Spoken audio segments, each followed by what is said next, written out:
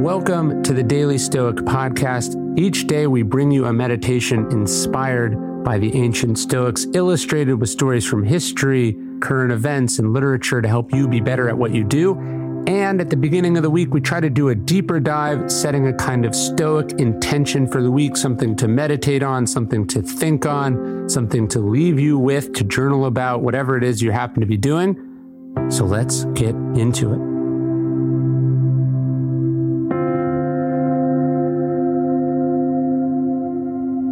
You have to be able to deal with this. Emotions are a part of being human. They're a part of us. They're hardwired in. So it's a mistake to think that Stoicism is about the suppression or the elimination of this. How would that be part of living in accordance with nature? In her wonderful book about parenting, Good Inside, which I've raved about a lot, I know, but it's that good, and she has a great episode on the podcast, Dr. Becky Kennedy reminds parents that it's impossible to simply remove your children's uncomfortable feelings. You can't, just as your parents couldn't, tell them to stuff it down. You can't gaslight them into thinking that the emotions aren't there. You can't make life so wonderful and fun that they're never sad or angry or jealous or frustrated. And the same goes for us as adults. We have to learn how to process and deal with our emotions responsibly, maturely, especially painful and distressing emotions. Adults whose childhood were focused mainly on happiness, Dr. Becky writes, were not only unprepared for tough moments, but they experience more discomfort in those tough moments because deep down they think that they're doing something wrong if they can't find the happy and get themselves to a better place. We've talked before about Seneca's consolation essays where he works his family and friends through the awful grief they're experiencing. It's important that we understand that this is how a Stoic must deal with strong emotions, period. Not stuffing it down, not masking it with smiles. We don't seek our pleasure to counterbalance it.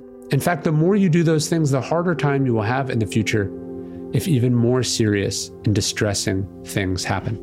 And if you haven't listened to Dr. Becky's episode on the podcast, you should. It was fantastic. And you should check out her book, Good Inside.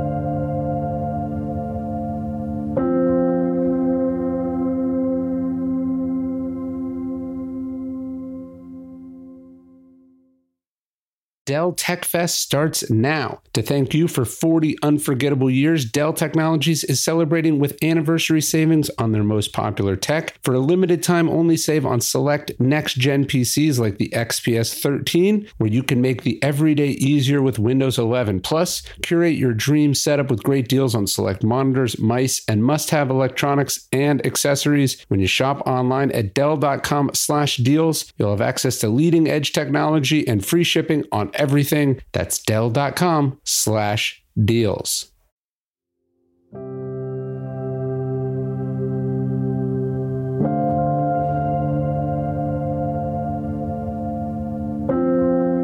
A little better every day. This is week 4 in the Daily Stoic Journal. The Stoics saw their lives as works in progress. They didn't believe they were born perfect, but they believed that with work and dedication, they could get a little better every day. There is real delight in this progress, as Epictetus quoted by way of Socrates. Marcus Aurelius avidly pursued his own education and improvement, eagerly looking for advice, for mentors and historical examples. Well, let's follow that example this week and see how you get a little better as each day passes. We must keep constant watch over ourselves and, as Seneca phrased it, put each day up for review. Looking back on our day helps us to better understand where we may have fallen short and gives us tangible feedback for how to improve and grow. Only what you measure and record can be monitored. Only what you put up for reflection can be learned from. And our first quote is from Seneca's Moral Letters. I will keep constant watch over myself, and most usefully will put each day up for review. For this is what makes us evil, that none of us looks back upon our own lives. We reflect upon only that which we are about to do, and yet our plans for the future descend from the past.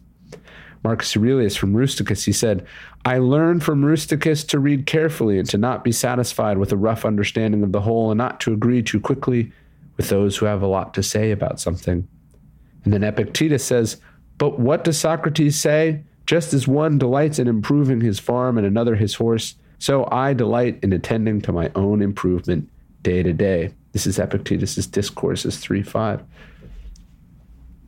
as I think about the decade and a half now I've spent studying Stoicism, I sometimes marvel at like who I was when these ideas first hit me and how far I've come. In some ways, I look at how not far I've come and how I still find myself making the same mistakes over and over again, which Marcus remarks about in Meditations. He goes, look, you're still an old man, and yet here you are, you're afraid of death, you're losing your temper, you're prizing the wrong things. But the truth is he had come very, very far. And I feel like I have come far. I'm not perfect. I'm not where I want to be, but I can't deny that I have made progress. And so that's what Stoicism is. It's progress. What does that progress look like? Well, one of my favorite observations from Seneca, he says, how do I know I'm making progress as a Stoic? He says, I'm a better friend to myself. Are you? Right? I don't know when you first came into understanding these ideas, what you first read, but it's wonderful in those moments where you catch yourself and you go, this really would have rocked me before. This really would have sent me off before. I really wouldn't have caught myself before. I think about this even with my marriage with my wife, like just things we were talking about something the other night, and it's like, yeah, we've been together for 15 odd years, and we're just coming around to realizing that when you do this, I do this, or that I do this. And, and so on the one hand, it's like, man, things would have been easier if we figured this out earlier. And yet it's also wonderful that we're figuring it out now, and the time it's going to save us, and the frustrations it's going to save us, and the heartache it's going to save us, right? You delight in your improvement day to day. You make little bits of progress. We have a TikTok that I posted about this, but one of the most interesting things I read about Tom Brady is that it's not that Tom Brady is obsessed with winning. People think that's what it is. He's obsessed with getting better.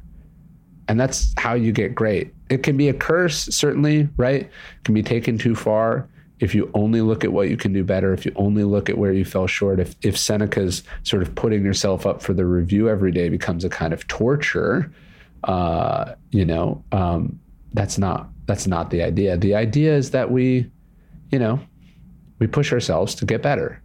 We notice where we've made improvement. I interviewed Michael Dell on the podcast, I guess it was last year. And he had this great acronym. He says, pleased but never satisfied. That's how the company celebrates the success it's had, how he celebrates the success he's had or the improvements he's made. But that doesn't mean you rest on your laurels. That doesn't mean you call it. No, you're always trying to get better, right? And the person who focuses on where you can get better, who is pleased but not satisfied, that's kind of a self-fulfilling prophecy. That's how we get better. That's how we push ourselves. That's the idea. So if you think of Stoicism then as a day-to-day journey, a week-to-week journey, a year-to-year journey, right? It's not a magical transformation. It's something you work. As they say in sobriety circles, it works if you work it. The idea is if you work it, if you make small improvements, if you try to apply them here and now a little bit every day, it adds up. Well-being is realized by small steps, Zeno said, but it's no small thing. So the little tweaks, little breakthroughs, little conversations, all the things that have happened for me over the years, they're not major. Not any one of them is probably worth writing home about. That's why I don't tend to put myself in the books. But cumulatively, it's changed the course, the bearings, the direction of my life in a really, really big way. And I know that's true for lots of you. And here we are at the beginning of the year. Let's set out to make some small improvements day to day over the next 12 months and think about who you would be if you made a 1% improvement every day for the next year, every week for the next year, every month for the next year, every year for the rest of your life, right? That adds up. It adds up. Small steps, but it's no small thing. That's the message from the Daily Stoic Journal, which of course you can pick up everywhere. And check out the new leather cover. I think it's really sick. Store.dailystoic.com.